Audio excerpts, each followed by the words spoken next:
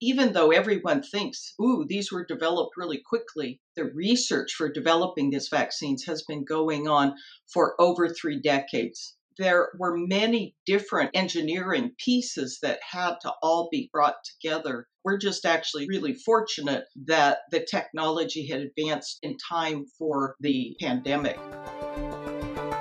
Hello, I'm Sue Nelson and welcome to the Create the Future podcast, brought to you by the Queen Elizabeth Prize for Engineering, celebrating engineering visionaries and inspiring creative minds.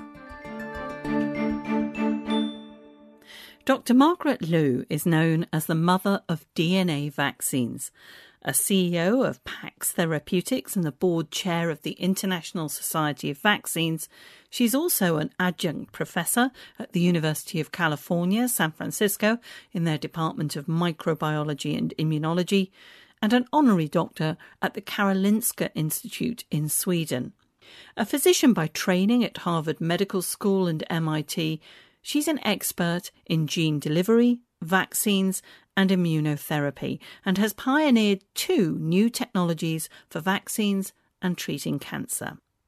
She's also been the senior advisor in vaccinology at the Bill and Melinda Gates Foundation, executive vice chair of the International Vaccine Institute in Seoul, Korea, and is a long-time member of the scientific advisory board of the Jenner Institute, which developed the AstraZeneca COVID-19 vaccine. If that's not impressive enough, Margaret is the scientific lead for the World Health Organization drafting group, writing guidelines for messenger RNA or mRNA vaccines. The Pfizer-BioNTech and Moderna vaccines being the first authorized vaccines to use mRNA technology. So I began by asking Dr. Liu to explain mRNA. mRNA is one of the fundamental parts of how our body makes new proteins and therefore new cells. So we think of DNA as kind of the blueprint, and the DNA resides inside the nucleus of our cells. But then it has to get translated into something that's real, that is the proteins. And so what happens is DNA is a code.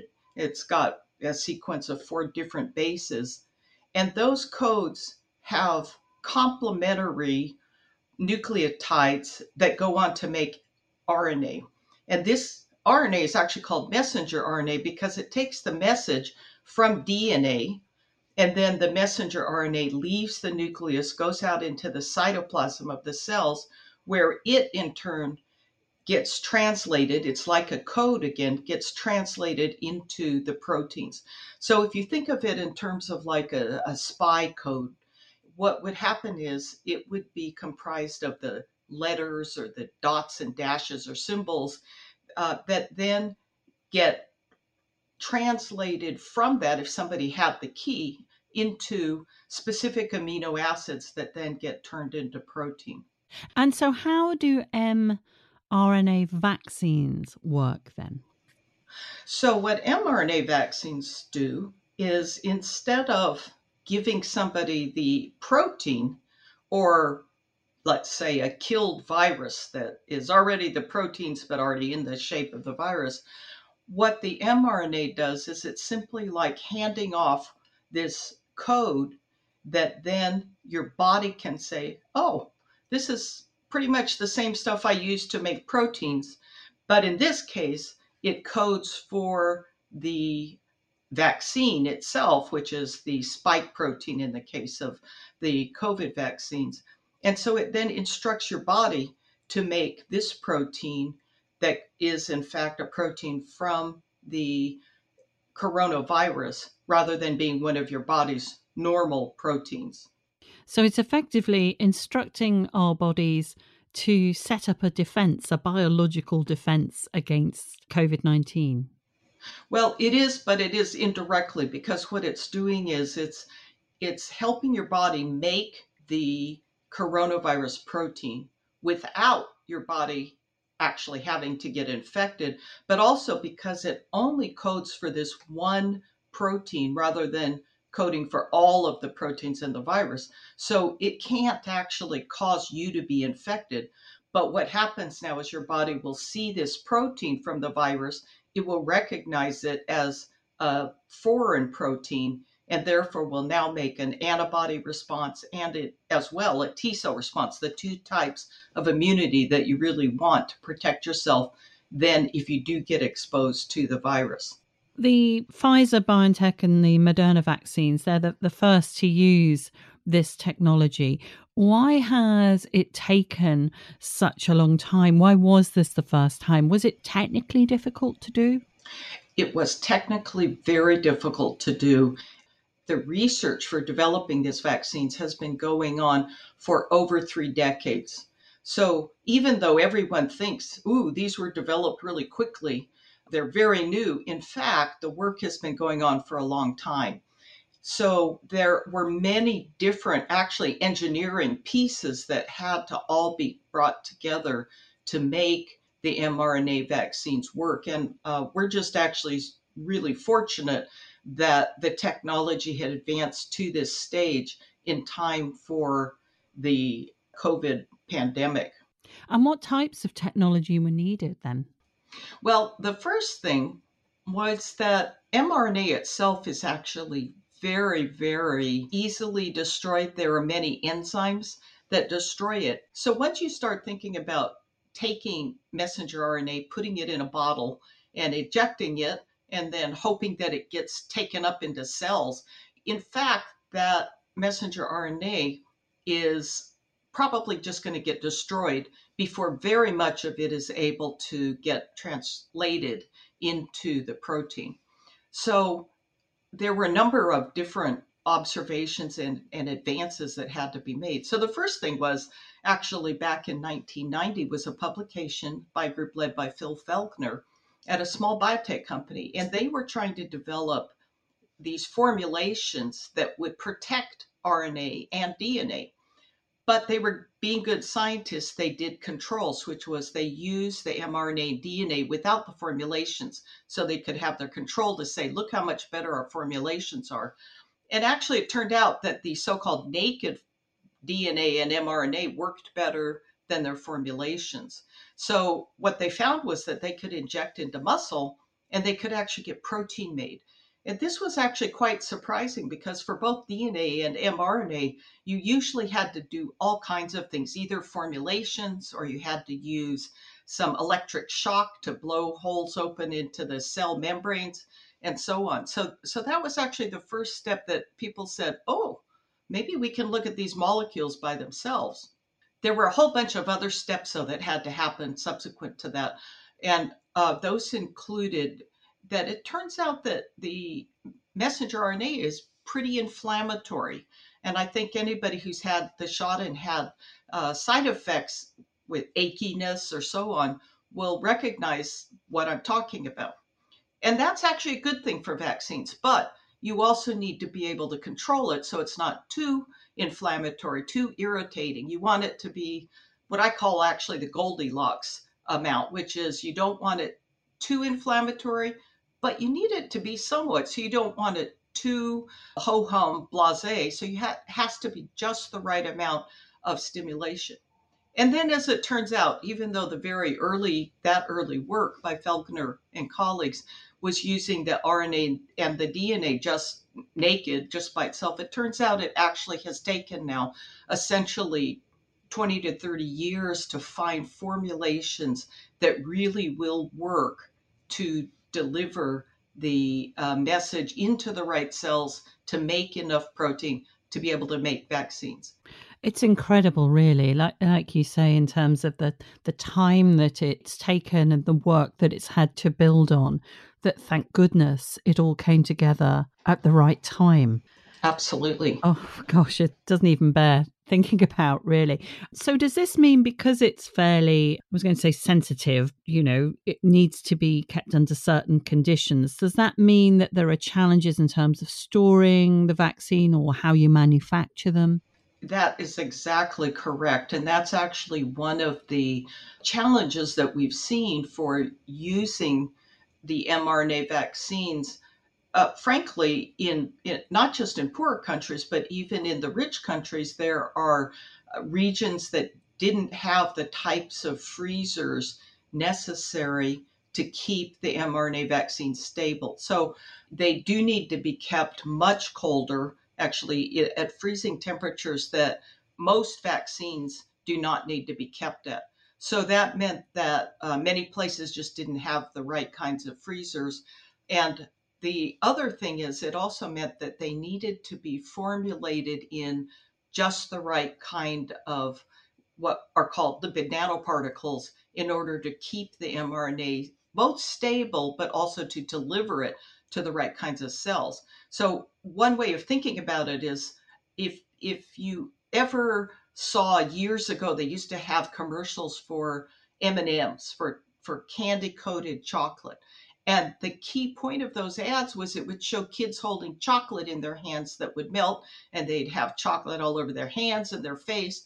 But if you coated the chocolate with a candy shell, then you could run around carrying these candy coated chocolates in your pocket all day long and they wouldn't melt. So it's kind of like that the lipid nanoparticles have protected the mRNA from getting just totally degraded very rapidly, and protect it long enough to deliver it into the body and into cells. However, they still need to be kept at these freezing temperatures.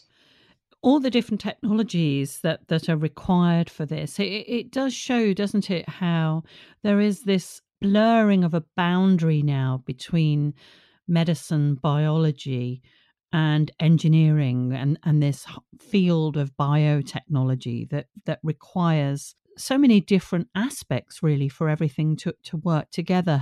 Have you always sort of taken an interest in the technology side of things, or have you concentrated on the biology?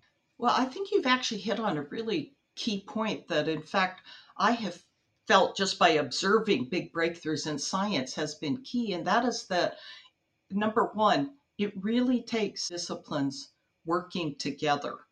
And so that it isn't usually just somebody, in their own lab who has the insight. That does sometimes happen, but you really need to have different expertises and different perspectives. The second thing is that it does seem to me that sometimes the big breakthroughs actually come from people from different fields exploring another field, and doing so, in the context of a team, for example, but it's often at the interface of two different disciplines. So in this case, you're absolutely right. It's been biology, but that's also included biochemistry, but also sort of the engineering and all of the chemical sciences for formulating the mRNA. So absolutely, that's exactly what has been what has led to the success for these mRNAs, was the different people coming together. Does the technology affect the speed of clinical trials, particularly obviously as many people like yourself are trying to come up with vaccines during a pandemic, which is not ideal because preferably you want to have as many sort of vaccines in your armory that will work beforehand? So you've hit upon another key point that has become very apparent in the pandemic, and that, first of all, the technology does affect the speed with which you can make the initial constructs. So, for example, the earlier technology that made the chickenpox vaccine actually took 28 years to develop. And that's because it was a weakened strain of the virus. And so people had to just keep growing it and growing it in different cells and over different time courses to try to weaken it. Well, now you can do it faster through genetic engineering of a virus, but it still takes time. Whereas with either an mRNA vaccine or a DNA vaccine, you can basically, if you know the sequence of the virus, and if you know which antigens, which proteins are the key ones, you can go to your lab and design that vaccine pretty quickly, and then manufacture it quickly. However, the other aspect that you touched on, though, were the trials. How do you actually test the vaccine? And there's where I think it's really important to say that there were not shortcuts taken, in the sense that people still did the basic science work. They still did animal studies. And then once you get into the clinic, it's largely a matter of how great the incidence of a disease is. So if you're trying to test a vaccine and only one person, out of a million gets infected every year, it's going to take you a long time to get enough people to show that the vaccine works. Whereas one of the reasons that the vaccine trials could be done quickly was because of the sheer number of people who are getting infected in a relatively short period of time. So that's another key issue. And you had so many volunteers as well. I mean, that must have been a boon that so many people were keen to help and take Yes, part in the trials. right. That's absolutely right. One other thing that I do want to mention that I think is really important is that usually when companies are developing a vaccine, it actually takes a long time because until a company gets very far along, such as the end of phase 2, they don't start figuring out how to do the manufacturing for really large scale. So you have to have your manufacturing in process, by the time you're doing phase 3, but you might not have built a large manufacturing plant. So the other thing that was different was that because governments or the companies themselves committed at risk the money to go ahead and ramp up the manufacturing capabilities, that meant that it was a financial risk in case the vaccines didn't end up working in phase 3. But that did not jeopardize anything in terms of the safety of the vaccines. It was simply that they built out all this capacity. And if the vaccines hadn't worked, they would have had all this capacity that they would have wasted money on. But what it did was then it made it possible to immediately start making enough vaccine to use once the efficacy was demonstrated in the clinical trials. Now, we've already touched on a few of the sort of advantages and disadvantages of mRNA vaccines, like the fact that you have to store them at an incredibly low temperature, and not every facility would have that. What would you say was the sort of biggest advantage of these types of vaccines? Well, I think the biggest one, and this applies in a broader sense to DNA vaccines, but somewhat also to viral vector vaccines, which is that in one sense, mRNA is what people would call a platform technology. So I liken it to being a dessert person, to if you understand how to make ice cream, you can go ahead and make different flavors of ice cream, whether it's chocolate or strawberry or any kind.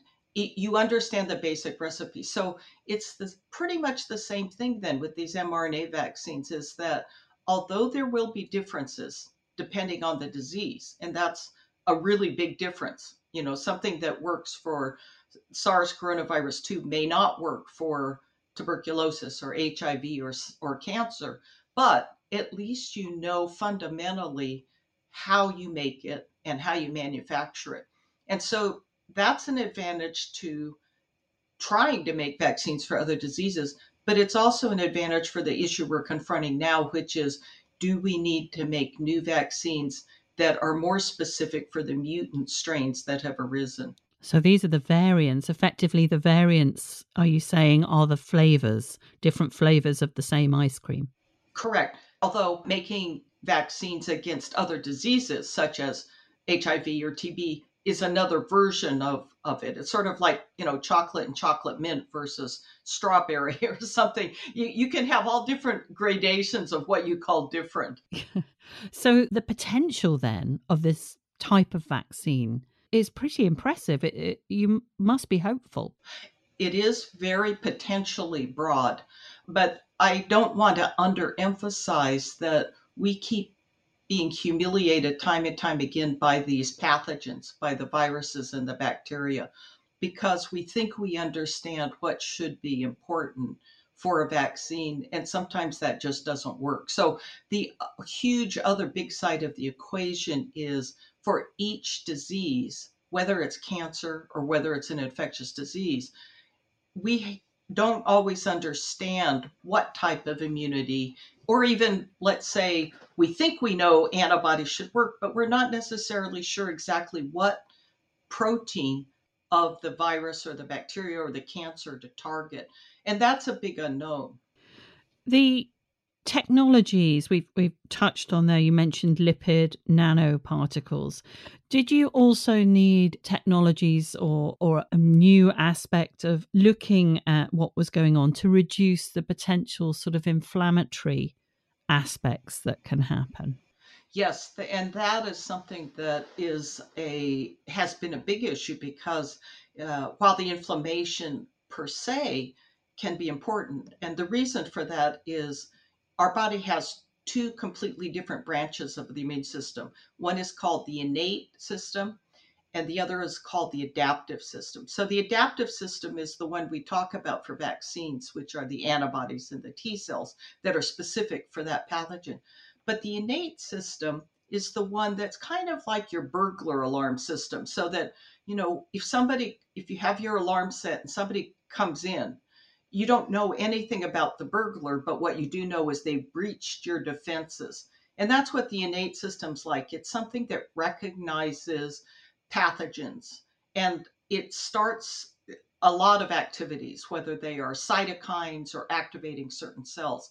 And so it's not very specific, but it turns out that it helps you, or parts of it help in the development of your adaptive responses. So some of that innate system helps make your other immune responses, your antibodies and T cells, develop better. So the thing about especially the in vitro manufactured mRNA, the way it's made and what its components are, is that it does stimulate many arms of the innate immune system. So there are different ways of toning down that inflammation so that you don't get it to be deleterious, even though you do probably want some of it.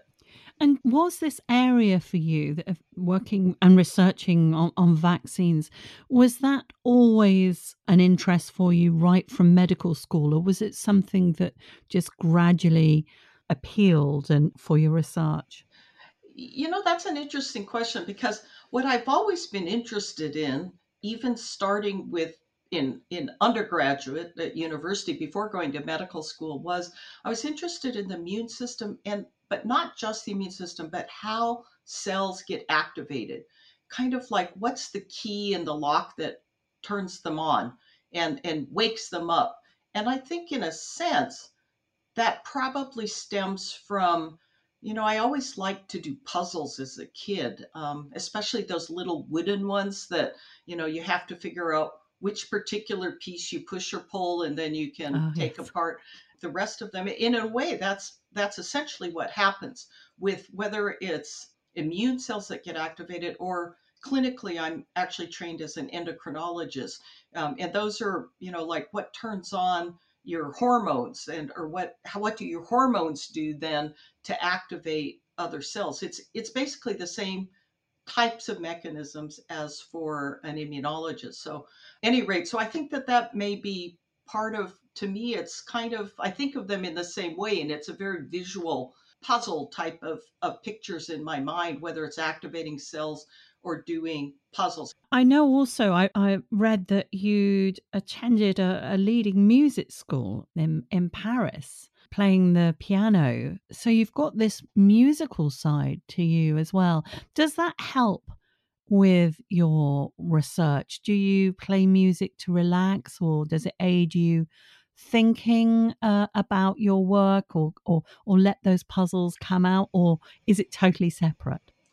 That's a really interesting question because, as it turns out, many people in medicine are also musicians. And I know that for me, part of it was after taking care of cancer patients, for example, I'd be so sad. I just needed to lose myself playing music. So that would be Chopin, playing Chopin, right? But then I love playing Bach because that discipline for Bach was a way to take my mind off of things and yet have to super focus on something that was very mathematical and very precise. So I think that, music has been really an important way not just as an escape, but as a way to sort of be also still disciplining my mind, but in a way that was different. And I think that it's actually important to not just do your work all the time. So the other thing I like to do is hike, and I really believe that when I'm walking, looking at green's supposed to help you be creative, but doing that sort of other activity, your brain frankly keeps thinking about things. So sometimes I'll come back and clues I couldn't get in a crossword puzzle, all of a sudden I come back after a hike and it's like, oh, that was obvious. Why didn't I think of that before? And your brain has just kind of kept thinking about these puzzles, whether it's a scientific conundrum or whether it's something, like a word puzzle. And you must be delighted the way things have worked out with the vaccine. And in a sort of strange way, although, terrible things have been happening around the world, this is also a very exciting time for you in terms of your work and what you do and what you've spent your life doing. Do you ever feel guilty about that sort of excitement at all? Well, I have to say, rather than excitement, I actually feel two things. The first is to feel relief that the technology had developed. And I didn't work much except some very early work testing out mRNA. But at the time, there were too many technical hurdles. And so we developed actually DNA, which is upstream of that. But what that did do was it helped sort out a lot of the immunologic issues that were also relevant for mRNA.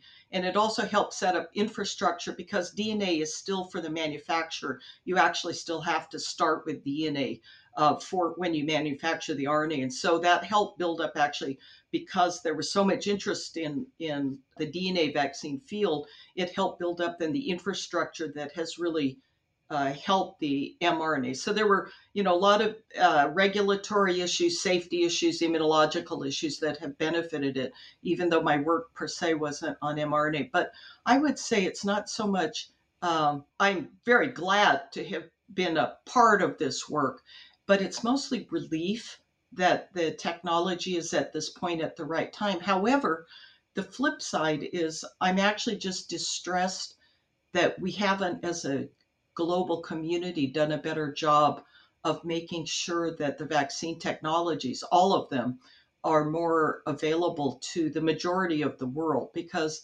wealthy countries, we can sit here and feel like, oh, great, we're all safe. But in fact, we're all part of this global family. And so that's actually a bigger emotion for me, is feeling distress that we're not moving faster to immunize our brothers and sisters everywhere. There are also reports of large numbers of people in particular states who are hesitant about taking the vaccine or deny or totally against it for whatever reason. How does that affect you when you and your colleagues going about your work? Well, first of all, it makes me sad because I think that a lot of it has come about because of misperceptions due to emphasis on things like the speed. I mean, when you call something warp speed, which is what it was called in the United States, the concept is that you jumped over steps. So it conveyed the wrong information to people who otherwise, that's what they're going on, is sort of labels and so on.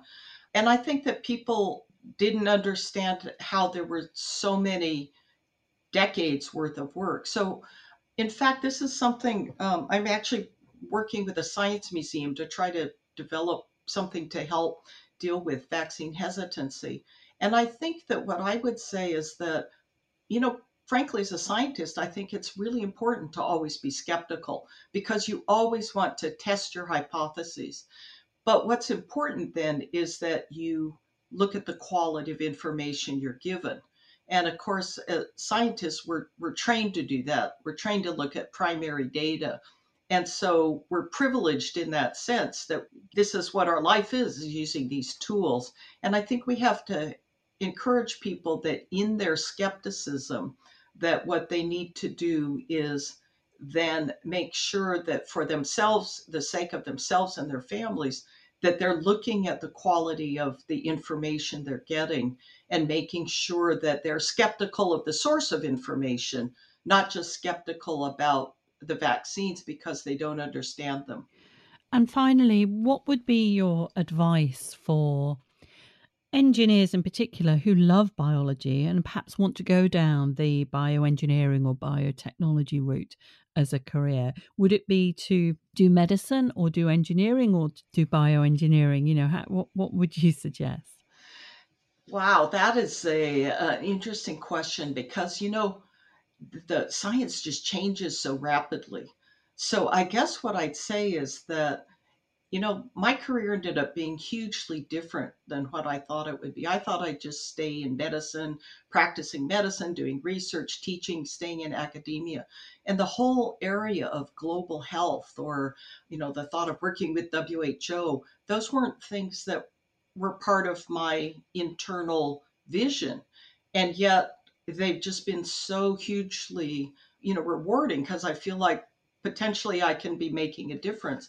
And so I guess what I'd say is, you really want to follow your passions, but you also want to make sure that you don't get pigeonholed too early and say, well, my life's work is to study this one particular small, enzyme or area, because although that can be important, you need to always be open to maybe the biology or engineering developments. And so I think that that would be maybe the one key point is that we all have to be citizen scientists. And so we all have to be, cognizant of everything happening around us and bring that to our work. And then likewise take our work the other direction and say, oh, I've been working in this area, but maybe I can apply the same work to, another area. So it's that sort of be open-minded, but also be flexible. And it's that cross-discipline as well. It just be ready for ideas from all different aspects and areas of science and engineering. That's right. You've done an amazing job of bringing this full circle back to where we started. Well, thank you. Well, Dr. Margaret Liu, thank you very much for joining me on the Create the Future podcast. Well, thank you very much. And I loved your questions, and I think you have a really interesting audience too. So I've been very privileged to speak with you today. Thank you so much, Sue. Find out more about the Queen Elizabeth Prize for Engineering by following QE Prize on Twitter and Instagram, or visit qeprize.org. Thanks for listening, and join me again next time.